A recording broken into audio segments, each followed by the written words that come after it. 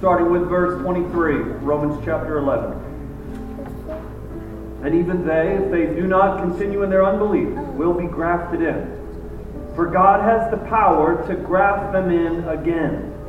For if you were cut off from what is, by nature, a wild olive tree, and grafted contrary to nature into a cultivated olive tree, how much more will these, the natural branches, be grafted back into their own olive tree? Verse 25, lest you be wise in your own sight. I do not want you to be unaware of this mystery, brothers. A partial hardening has come upon Israel until the fullness of the Gentiles has come in. And in this way all Israel will be saved, as it is written. The deliverer will come from Zion. He will banish ungodliness from Jacob. And this will be my covenant with them when I take away their sins. As regards the gospel, they are enemies for your sake. But as regards election, they are beloved for the sake of their forefathers. For the gifts and the calling of God are irrevocable. For just as you were at one time disobedient to God, but now received mercy because of their disobedience, so too they have now been disobedient, in order that by the mercy shown to you they may also receive mercy. For God has consigned all to disobedience, that he may have mercy on all. Oh, the depths of the riches and the wisdom and the knowledge of God. How unsearchable are his judgments, and how inscrutable his ways. For who has known the mind of the Lord? Or who has been his counselor? Or who has given him a gift, that he might be repaid? For from him and through him and to him are all things. To him be glory forever. And all God's people said. Amen. I want to preach you this morning on this passage, and I'm going to tag it, to God be the glory. To God be the glory. Let's pray and ask God for his help. Father, we thank you, Lord, for this passage. I pray that you would help me as I preach it, that I preach your word, not merely my ideas. Open our hearts to receive it. In Jesus' name we pray. Amen.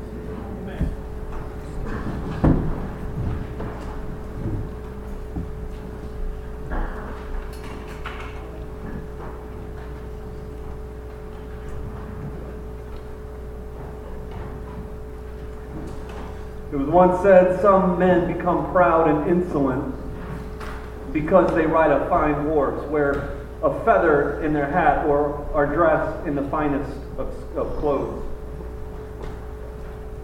Who does not see the folly of this? It went on. If there be any glory in such things, the glory belongs to the horse, the bird, and the tailor. Let me modernize that for you. Some people brag about having the nicest shoes and a nice hat and the nicest Porsche. And what he's saying is if there's any glory in what you've got, the glory belongs to Nike and New Era and Porsche.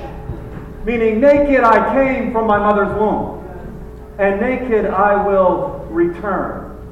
Now, how much more as it relates to our understanding as Christians of the giver of all things?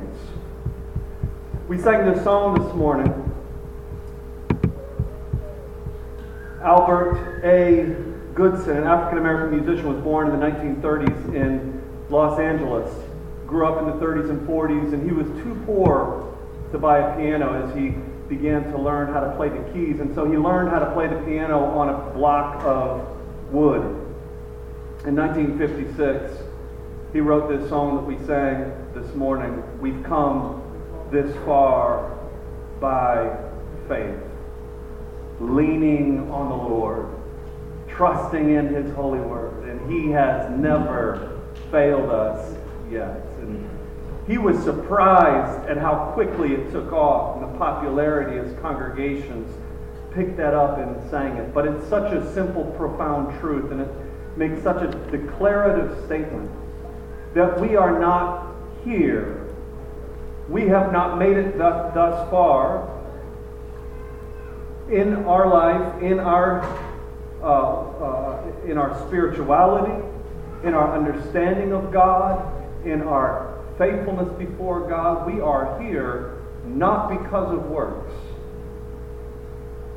but because of grace through faith. And what he's saying is the grace that has brought us thus far is the grace that's going to keep us. The God who, by faith, has brought us to this day is the God who has a future laid out for us. Meaning, it reminds me of another song. To God be the glory.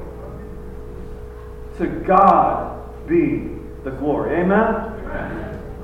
Saints, we have no room to brag. Unless we brag on the Lord.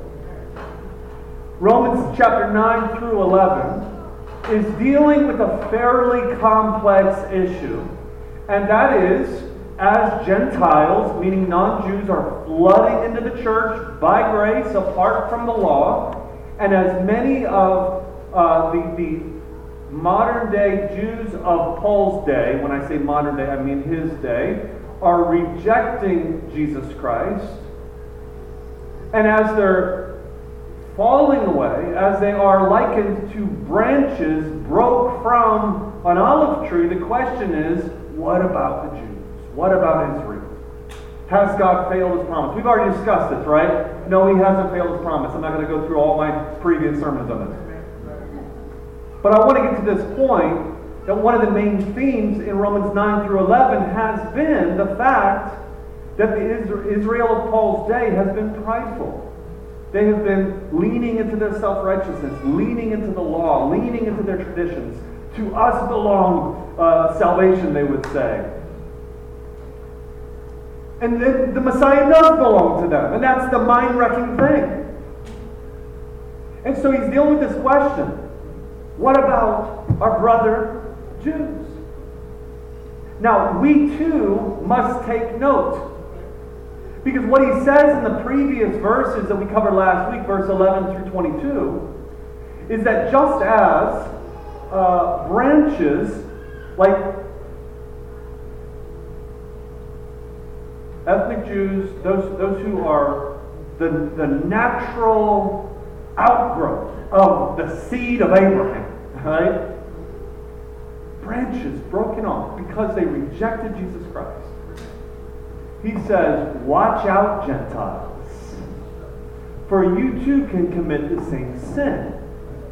To take God's mercy for granted, to take his grace for granted, to judge those who fall away, judge is not the right word, to become arrogant against those who fall away, to become boastful and brag on ourselves. He's saying, watch out. Now, here's the thing. We want to give God the glory. Amen? And maybe you're not a Christian and you're still trying to figure this out. Welcome. We're glad that you're here. We want you to take your time as you explore this, but we also want you to come to Jesus today. All right? But those of us that are Christians, we want to give God the glory. However, our problem is this. This is our natural challenge that we have as people in the flesh. Instead of giving God the glory, we often take his grace for granted. We become prideful. We think of ourselves as counselors for God, judging him for not doing what we think he should do. And if we are not humble, if we are not sober, we too can commit the same sin and fall away from Jesus. And so this warning is part of our perseverance in Christ. Now, the solution is found actually in the doxology of Romans chapter 11. All right? The doxology, just for the sake of our framework here, is in verses 33 through 36. Now, I'm going to spend most of our time in verses 22 through 35. Because we have to understand why Paul gets to this doxology. And by the time we get to the doxology, I trust we will say, I get it. And I see the solution. And the solution is, I'm going to just tell you, to God be the glory. All right? To God, everybody say it together. To God be the glory. All right, simple structure for my sermon today. I got two main points. Number one, Paul gives us a glimpse into God's redemptive plan. And this is where things get confusing. And you know why? It's because it's a glimpse into God's redemptive plan. And number two, the glimpse leads us to give God glory for His redemptive plan. All right, you ready? All right, anybody else? Number one, a glimpse into God's redemptive plan. What do we see? First, we see in this glimpse that God has a plan, or has the power to save Israel. In verses 23 through 24. Meaning, if it is impossible for humans to take a wild olive shoot and graft it into a mature olive tree. You remember last week we talked about this, for those of you that were here last week? The scholars debate this, and they say, well, Paul doesn't know his gardening. This is proof that Paul comes from an urban background, because Paul doesn't understand that you can't take a wild olive shoot and graft it into a mature olive tree. And the point I tried to make last week was that Paul is not trying to give us a lesson on gardening, he's trying to give us a lesson on greatness. And God is great, all right? And what he's saying is that God can take a wild olive tree and make it part of a mature fruit-bearing olive tree. And that's what he's done as he's grafted Gentiles into the olive tree of true Israel. Now, what he goes on to say is this, is don't think that God can't take those branches that were broken off, which have dried out and are useless, good for nothing but thrown into the fire.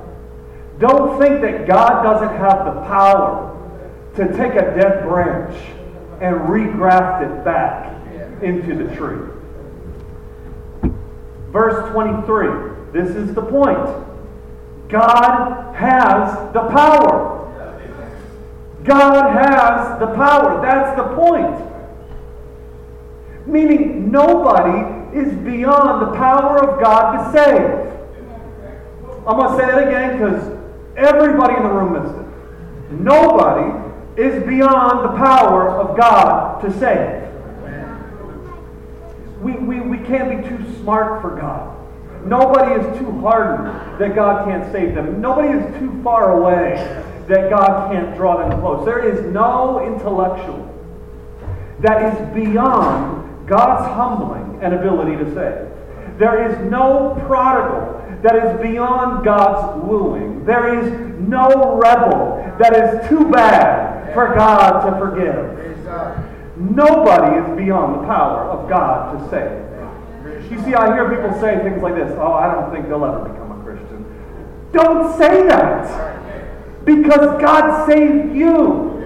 You know what I'm saying? Like the fact that you're sitting here in this church, in this space, opening up this word. Look, we're not saved because of our natural progression of life. All of salvation is, according to these verses, contrary to nature. He goes against nature in order to save. I remember the first time I ever saw bumpers at a bowling alley. You know these things? So I'm bowling and I'm not very good at it, all right? I'm struggling. And I see the kid next to me in the next alley. And they got bumpers. These are like little things that go into the gutters. All right? And so this kid lobs his ball down the bowling alley and it hits the gutters like 16 times, you know? And then he gets a strike. And he's looking at me like, you're pretty bad. Like, I'm beating you. And I'm like, look, the natural progression of your ball has you in the gutter every time. All right? Church, the natural progression of your life has you in the gutter every time. But God doesn't save us because of our natural progression. He saves us because He intervenes with the natural progression through the power of the Holy Spirit. And He captures us, and He woos us, and He forgives us, and He draws us in. And so nobody is beyond the power of God to save. Now, in the original context here, what he's saying is that God has not failed the Jews. And as the Jews have fallen away in chapter 9, he's going on to say, as he grieves that, he's going on to say, don't believe that God will not save or does not have the power to save Jews going on into the future. Now, this is based on a condition. Look at verse 23. He says, even they, if, you see the if they do not continue in their unbelief. If they do not continue in their unbelief. If they do not continue in their unbelief. Unbelief in what? Well, they stumbled, according to chapter 9, verse 32, over the stumbling stone. And that's a reference to Jesus Christ. You know, in the old world, when they would build buildings out of stone, they would take a precious stone. It was a perfect square stone, and that would become the cornerstone of the building. And then all of the building would be built off of that stone. And so that stone was immensely important. That stone was the foundation for the whole structure. And what we're told in the scriptures is that Jesus is the precious stone. Jesus is the stone on which we build our lives. Yet, if we reject Christ, the precious stone becomes a stumbling stone. And so in their unbelief, they stumbled over Jesus Christ. Well, what ought they have believed? Jesus Christ, as the precious stone, lived the perfect life that you and I should have lived. I mean, we should all be precious stones, but we're not. And so Jesus Christ lived a life of complete righteousness before God. His brother James called him Jesus Christ the righteous. I don't know what your brother's nickname was for you, but my brothers never called me Joel Kurz the righteous. But Jesus' brother did. That's what he was known for. And when he died the death that we deserve. He died in our place. He took the wrath of God. He took God's judgment on himself. And when he rose from the dead 3 days later, he gave us the promise and the hope that death is defeated, that sin is defeated, that our sins are buried in the ground, and we are called to believe on him. And all who believe on the Lord Jesus Christ will be saved. And so I addressed the non-Christians in the room earlier, and I want to address you again. I plead with you, believe in the Lord Jesus Christ. Believe in Christ. Trust that his life and death is enough to save you of your sins. And you will be saved. Now, not all believe.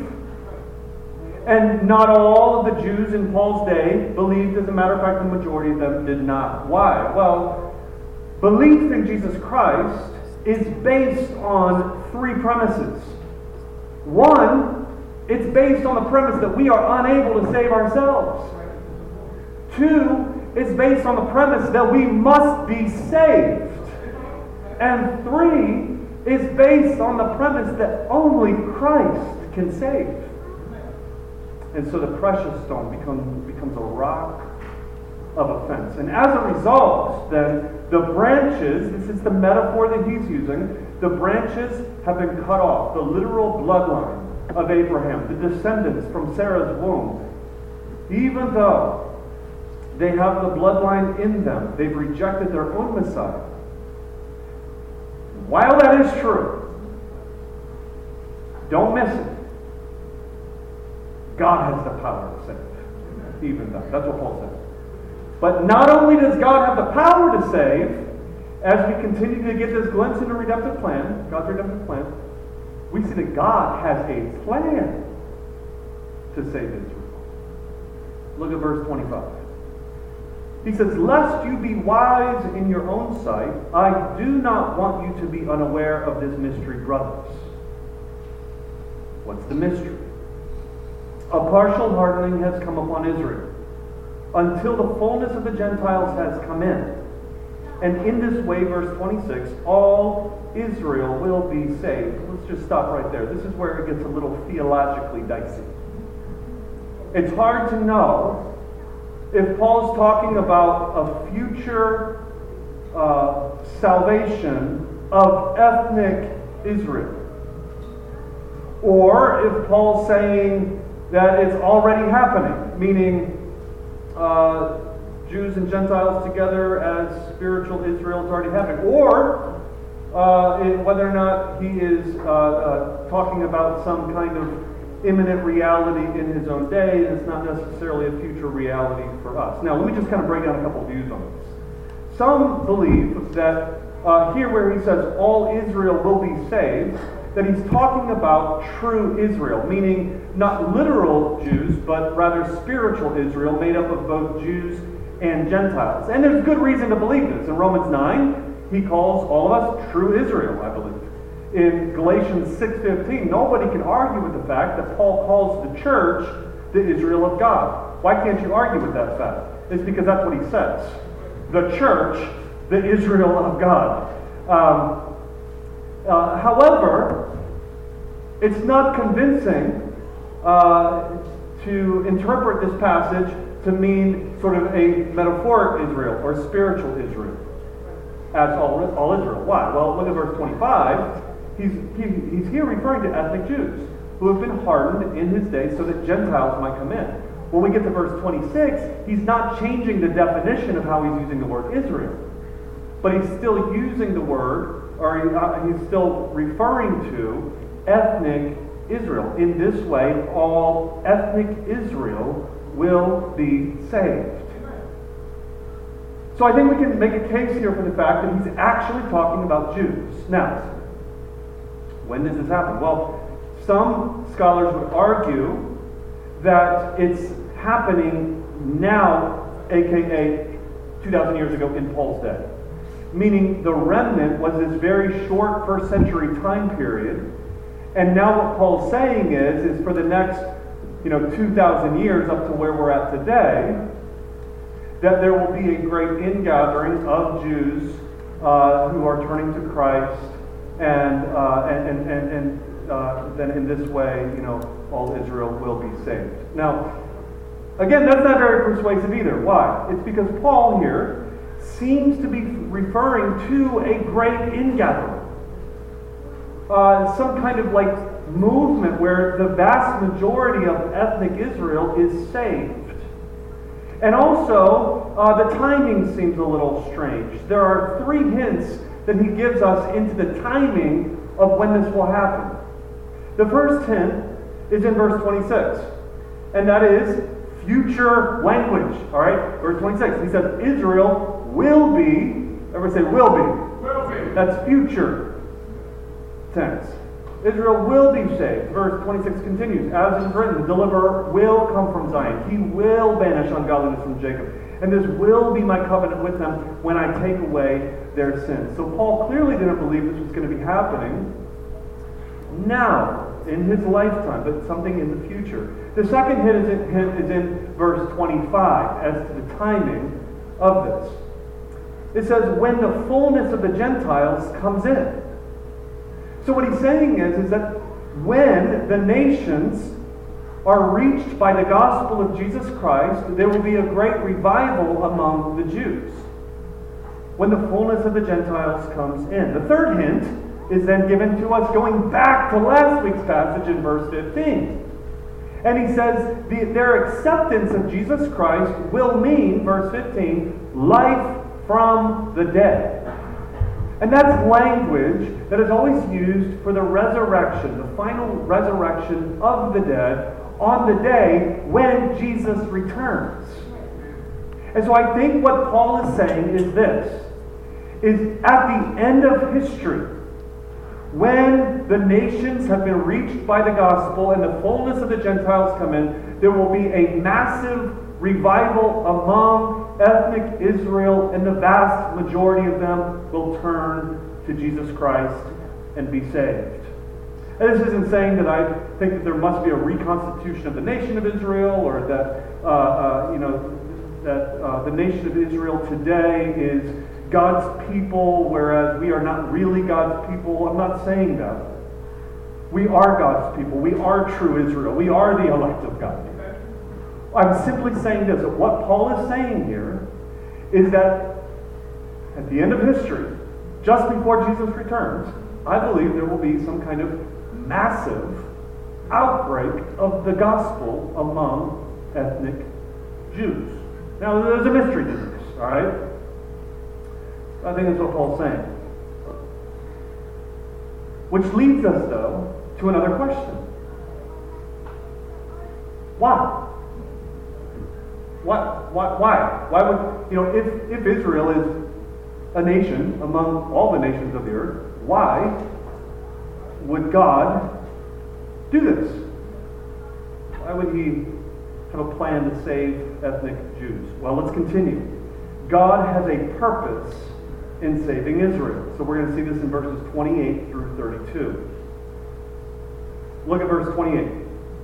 He says, as regards the gospel, they are enemies for your sake. What do you think he means by that?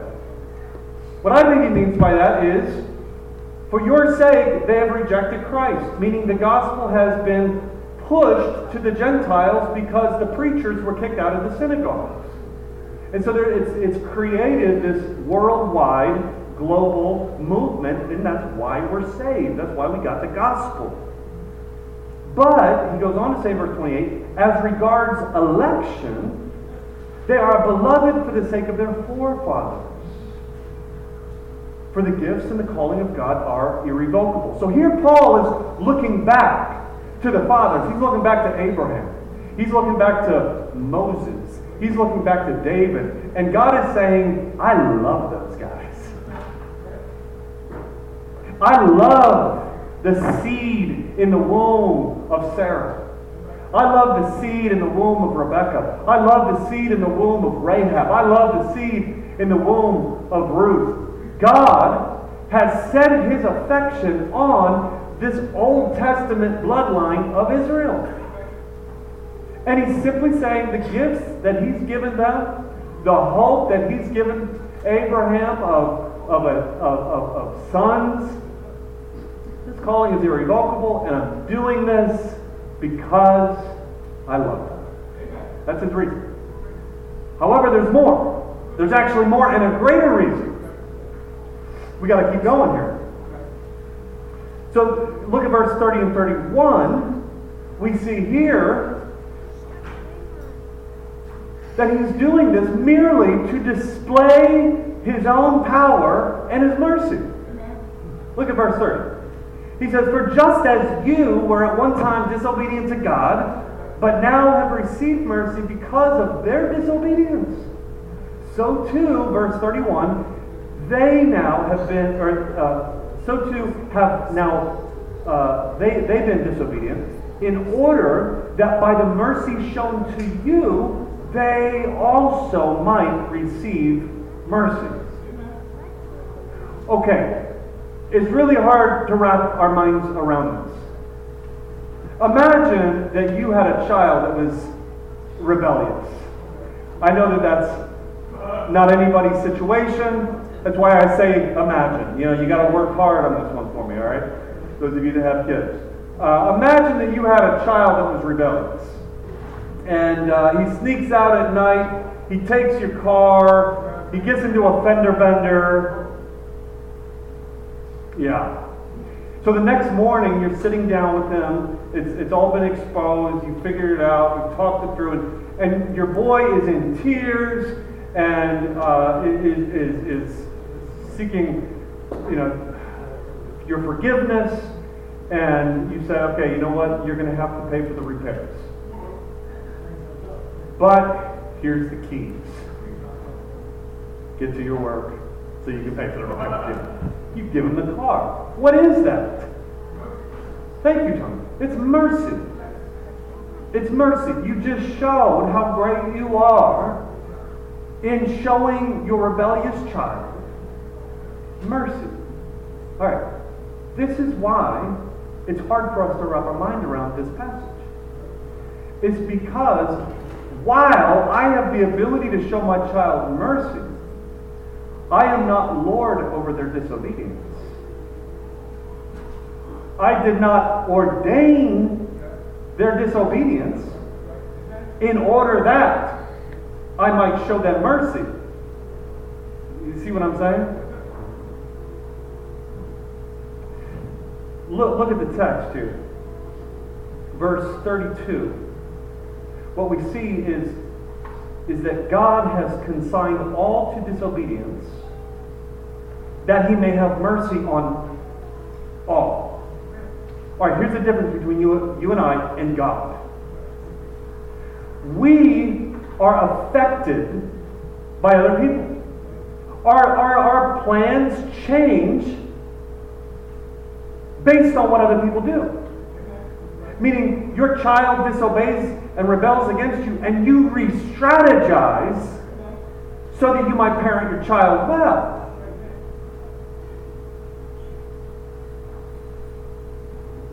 But with God, we don't affect God.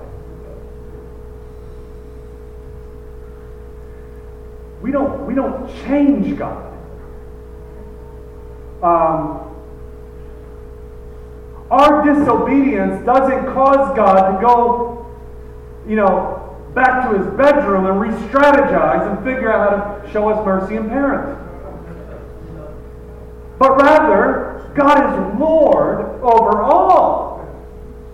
Meaning, I'm going to say it again, like verse 32 is the mic drop, alright? So if you're not getting this, try to get it. Verse 32, it says, God has consigned all to disobedience. Meaning God has ordained, not just permitted or allowed. God has ordained every single one of us to become a disobedient wretch, so that He may have mercy on all. Wow. God has a plan and a purpose to save. And in His plan, He has designed it so that nobody is completely obedient to Him, minus Jesus. Now, look, God can do whatever God wants to do. Amen? I mean, everybody agrees on that. Could God have designed it in such a way that Tim Carey is just obedient enough to earn heaven? Yes. God could have done that. But Tim, He consigned you to disobedience, brother. And not just Tim, but me and you and the Jews and the Gentiles. Meaning God has, in His redemptive plan, designed it in such a way that He gets all the glory. That He gets all the praise. That nobody can say, I'm responsible for my salvation, because only Christ lived a life of obedience before God. And Christ is God incarnate in the flesh, who did all the designing with the Father and with the Spirit. And so God gets every bit of the glory for our salvation. Isaiah 42 verse 8 puts it like this. God declares, I am the Lord. That is my name. And He says, my glory I give to no other. Now for some, this very truth makes them angry with God. For some, they'll hear this and they'll walk out of here and they'll say, God is selfish. God is self-centered. But church, think about it. If God acted for another's purpose that was greater than His own, then that would mean that there is another who is greater than God. If God gave glory to another more than pointing glory to Himself, then that would mean that there is some other being that deserves glory more than God. Now, God is not selfish, and God is not self-centered. God is self-giving, and God is generous. listen, only we can be selfish and self-centered. Why? It's because we are called to live for a higher purpose and a greater good. But God is the higher purpose and the greater good. And so, for God to act for His own purposes and to organize the redemptive plan of history to bring Him the most glory is right.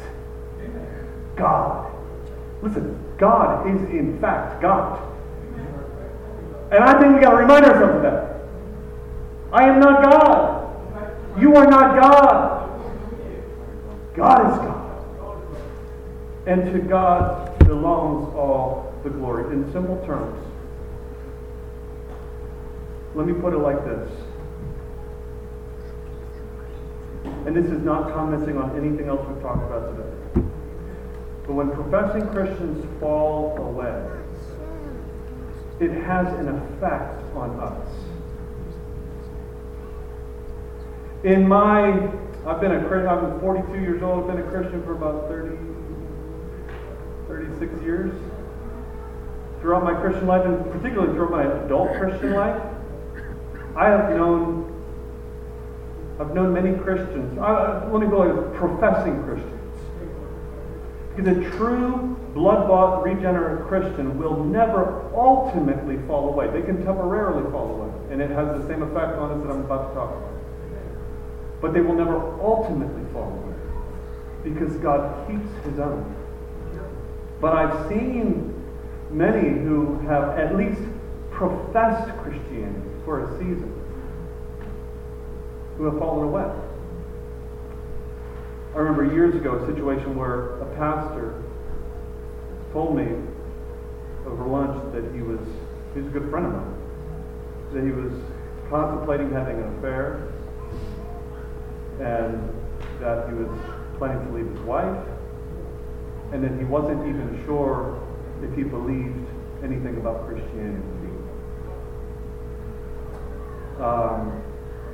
I've known friends, you've known friends, we've shared friends who have rejected, that they've at one time claimed to believe and love Jesus in the same way that we do. We've shared fellowship with them. And then at some point they get to the point where they give themselves over to their sin. That's usually what happens, is giving myself over to my flesh. And I don't know if you've ever experienced this crisis, but there's only two paths. And you can't keep walking down this path without at some point rejecting Jesus. Now, when that happens, what else happens? You've experienced it. What happens is this. By God's grace, you are humble, you are softened, you are sobered. You only know your own proclivities.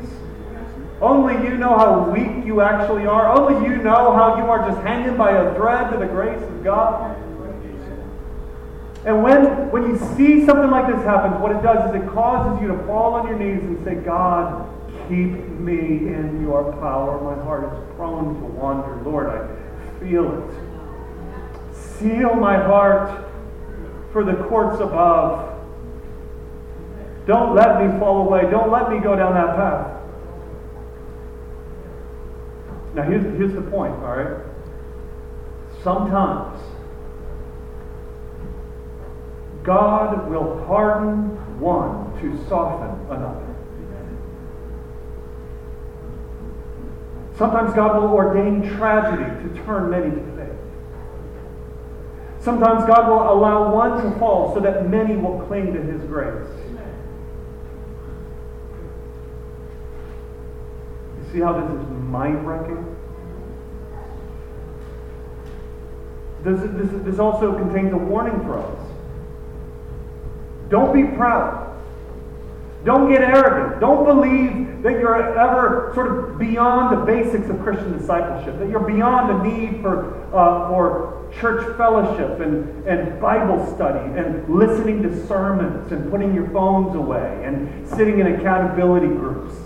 Don't believe that you're like some spiritual Christian who's arrived that doesn't need what every other Christian needs. Church, let's be humble with ourselves. Let's be sober by these things. Here's the thing. The question is not, will God use me? You see, I hear preachers say it sometimes. They'll say, are you going to let God use you? Well, what we see here is this.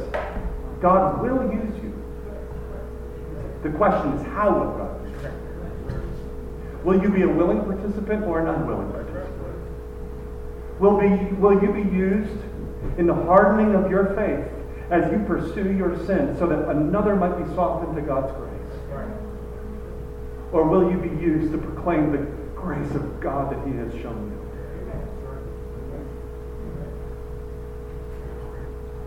The other side to this, though, listen.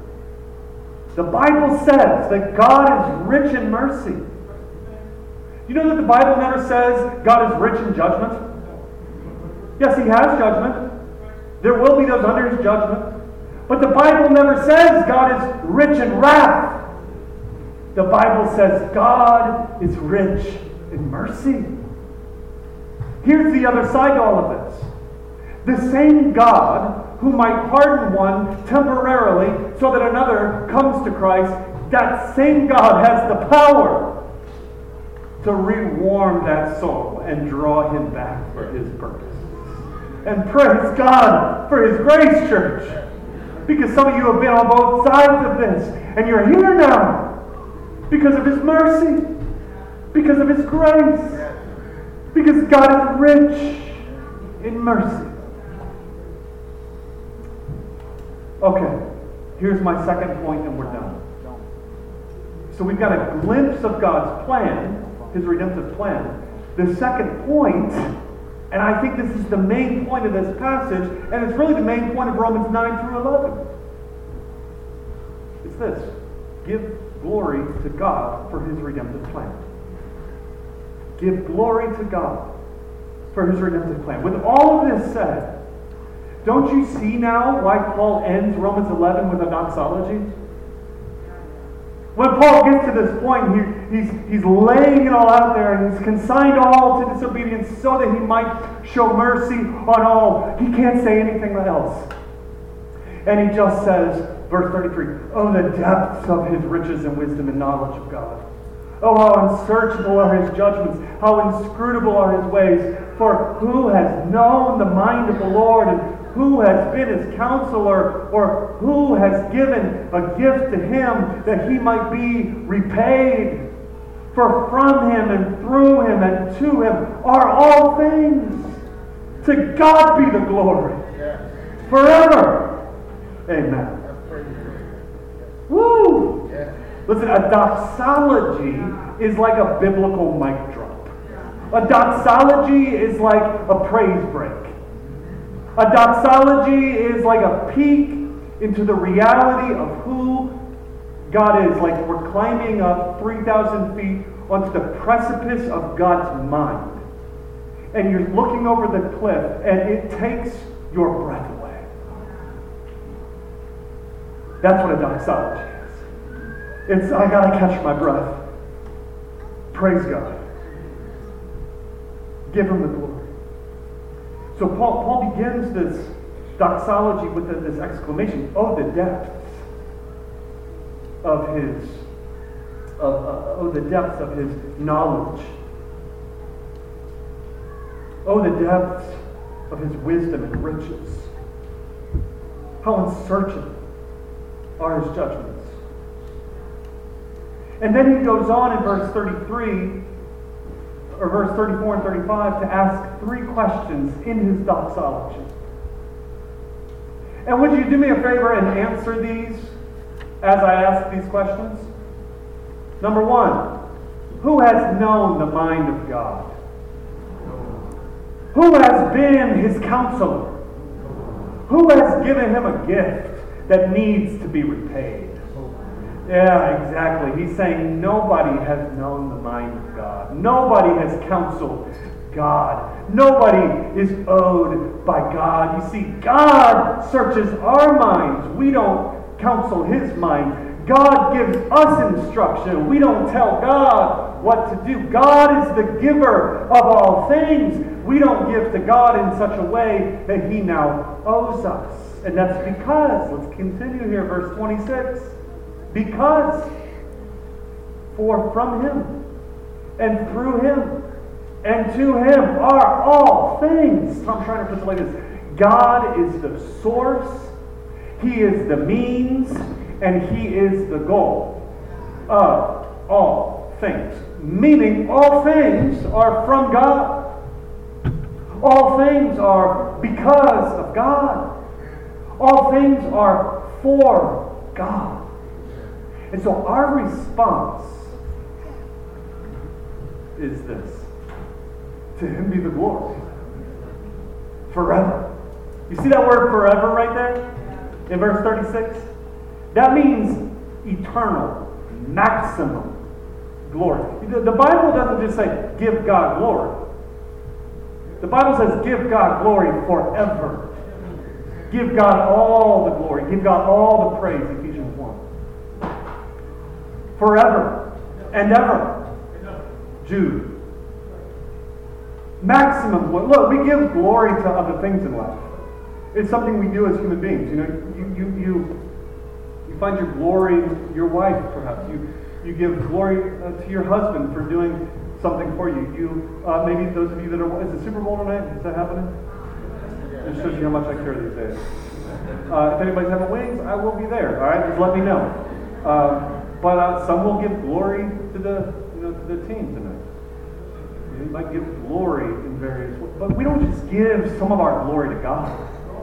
You know, we don't just God's one of the things that we give praise. That God is one of the things that we glorify. No, forever. All our praise, all our glory, all our power, all our strength belongs to Him forever and ever and ever and ever and ever. That means maximum glory. God has wired things. He has ordained things. He has designed things in such a way that He is to receive maximum glory. And then He says, He ends it with this word, Amen. And all God's people said, Amen. Amen. You know what? Amen. It's a good word. Amen means yes. Yes.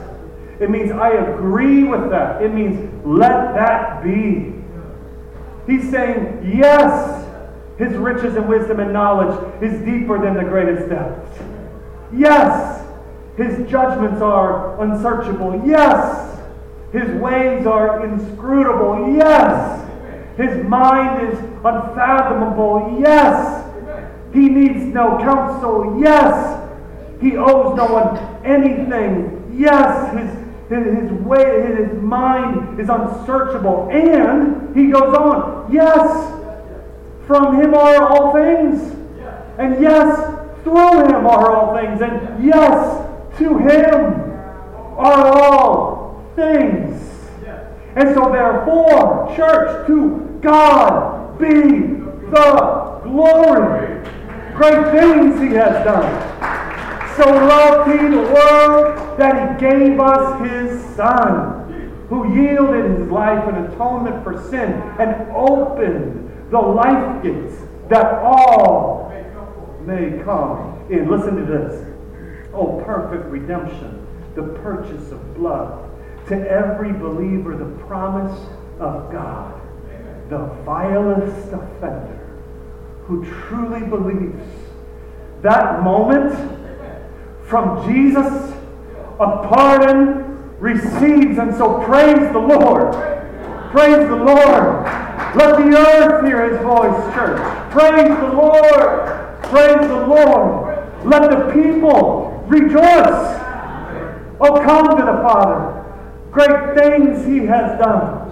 And give Him the glory. Great things He has done. Let's pray. Father, we thank You for the fact that You deserve maximum glory. And You have designed things in such a way that You get what is right and what is due Your name.